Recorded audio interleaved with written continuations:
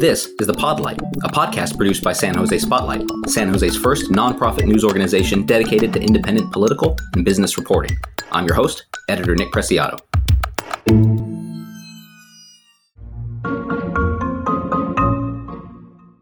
It's been more than a week since the November midterm elections, and we're finally seeing an end to a few local races. After a slow ballot counting process, candidates are conceding their contests for San Jose Mayor, City Council, and Santa Clara County Supervisor. That gives us a clearer picture of who will be leading local government in the coming days. Here with me for a post-election chat is Larry Gerston. Larry is a political science professor emeritus at San Jose State University and an on-air political analyst for NBC Bay Area TV and KCBS Radio. Welcome to the show, Larry. Thank you. Good to be with you. So Matt Mahan is going to be the next San Jose mayor. That just came out recently. We heard that Cindy Chavez conceded the race to him. Ballots are still currently at about 91% counted. What about Mahan's campaign strategy paid off here and helped lead to his victory? You know, I was not close to either of the campaigns. What I do, I can't be close to any campaign. But from a distance, it appeared more than what he did or what Cindy Chavez didn't do, that I think people wanted to see change, not more of the same. Whether that's right or wrong, I don't know, but that's, I think, what the feeling was. So remember, it was a very slim majority. So it shows you the extent to which the city is pretty divided on this, among other issues. But I think it was a matter of change and a little more than that. I mean, Cindy Chavez is well known. She'd been in politics and in office for probably 20 years or more. And Matt Mahan, of course, was a relatively fresh face. Very few people knew him. So I think it was more a question of not so much what he was going to do as much as he's saying we can't afford more of the same. And sometimes people do that. They say, I want something different. Right. It's a challenge to the establishment, which I think, the case could be made that Cindy was very much a part of. Is there anything that you think Cindy could have done differently in this contest that maybe would have helped her campaign? Again, not being close to the campaign, I can't tell you much about strategy. From a distance, I would say this. I don't think it was a matter of what she may or may not have done. She's a known quantity. She can't rebrand herself. She is who she is. I think it was a question perhaps of turnout. Turnout was around 50%. If you go to a presidential election, it would be much higher, probably around 70%, maybe even more around here. And what we know about turnout is that the higher the turnout goes, the more likely people of color and poorer people are to vote. Something about the presidential elections that brings more people out. Some people, affluent people, whites more than others, vote, and these two often go together, vote all the time. But with off-year elections, there's that drop-off. And the people who dropped off, I think, would have been probably more disposed to voting for her than for him, which augurs, of course, an interesting possibility for 2024, when after 2 years, Matt Mahan will have his portfolio, so to speak, out, and people can judge him, and perhaps she or somebody else will come back. And I think because you're going to have a different voter universe, there's no presumption that he would necessarily win re-election just because. Right. Thank you for breaking that down. Expanding on what you mentioned before with the changes coming in 2024, the mayoral election is shifting to coincide with presidential election years. Can you talk a little bit more about how that will impact voter turnout? It seems to be, at least from what we've heard at Spotlight, it seems that it will increase voter turnout. I think we've even heard up by possibly like 100,000 additional voters. It'll go up. I mean, if history's a predictor of the future, we know that presidential elections bring out more people, which, by the way, is the biggest reason why that charter amendment was put in place, to bring out more people. So it will bring out more people, even if it were an election where there was an incumbent being reelected. Which I guess there could be in 2024, depending upon what President Biden does. Regardless, whether it's re-elect the incumbent or a fresh election, we have higher turnout in presidential elections, and therefore all the other elections, state, city, otherwise, will have higher turnout as well. Very few people are going to go in there and vote for the top of the ticket, the presidency, and say, I'm not voting for anything else. So once you got that ballot, whether it's in a booth or at home, you're going to fill it out. Yes, there are things downstream that sometimes you don't fill out, minor tax issues or, bonds or this or that. But elective office, people usually fill them all out. There's not much of a drop off. So you could expect a different voter universe in 2024, one that is more reflective, by the way, of the entire city. So it will give us an indication, among other things, of the extent of Matt Mahan's draw. How popular is he? If he gets reelected in 2024 with an even larger universe, that will suggest that he's done a pretty good job in penetrating the community with what he has to offer. If he doesn't, it may be a reflection of the fact that he got elected by that low turnout. So in a sense, we'll get some sort of validation one way or the other about the low turnout in 2022 when we see the election of 2024. I see. Thank you for clarifying that.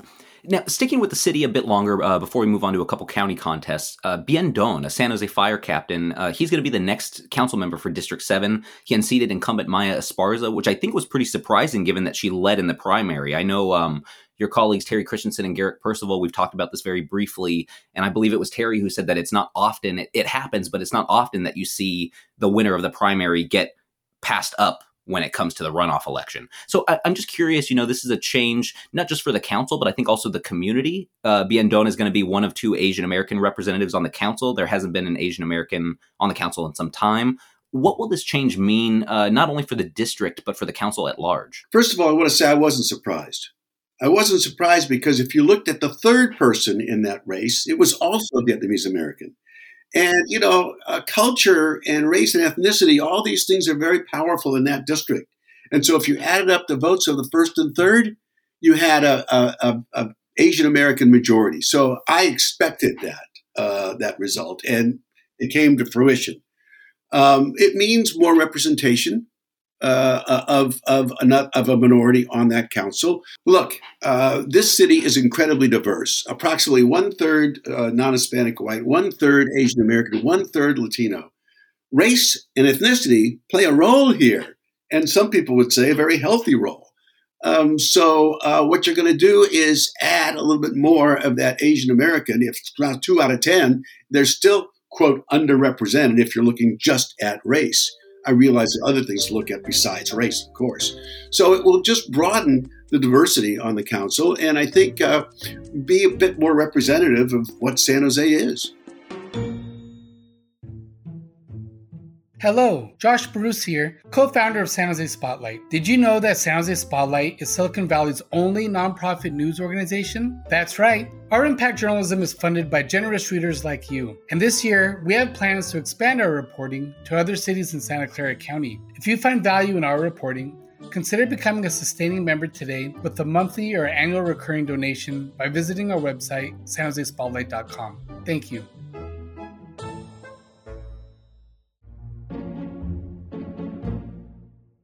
Now, switching to a couple county races, Board of Supervisors. The race for District 1 Board of Supervisors has been called for Sylvia Arenas. She's currently District 8 San Jose council member. She beat out challenger Johnny Camus, who himself was also a former San Jose council member. I'm curious to know what we can expect from this outcome. It seems to be maybe a consolidation of some of the more progressive wing of the Board of Supervisors, given that District 1 has historically been more of a conservative seat. I know a lot of political operatives saw this as actually an opportunity for a progressive to take this seat. Yeah, the redistribution of districts, which happens, of course, with redistricting every 10 years, was such that there was a lot of growth in that area, South County, which makes sense because real estate is less expensive there. People would move there and then perhaps drive up, more toward the center of the city to do their voting, or even North County. And as such, the population reflected more urban values than rural values. The rural values had been managed very successfully by a series of moderate to conservative Republicans. We realize this is officially nonpartisan, but you can get through those tea leaves pretty quickly. And so now with the redistricting of that area, it offered an opportunity for somebody of more liberal persuasion to capture that vote, the new vote. Now, Arenas, in her case, already occupied a good deal of that area through her city council seat.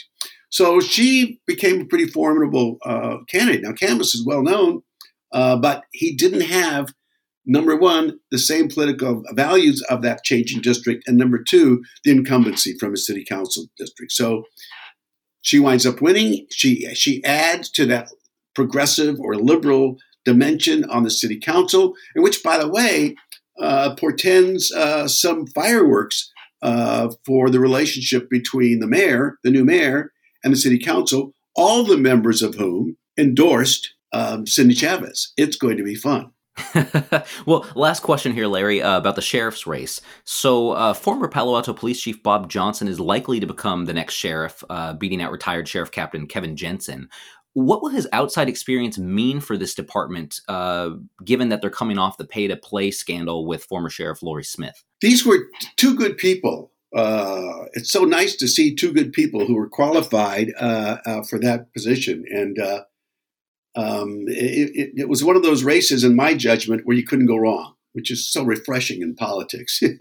But in the case of Johnson, he brings in the perspective of somebody who's gone all the way through the ranks, from bottom to top, been the police chief of several, two cities at least that I know of, working in Los Angeles County as he had before, well aware of a big county, bigger even than ours.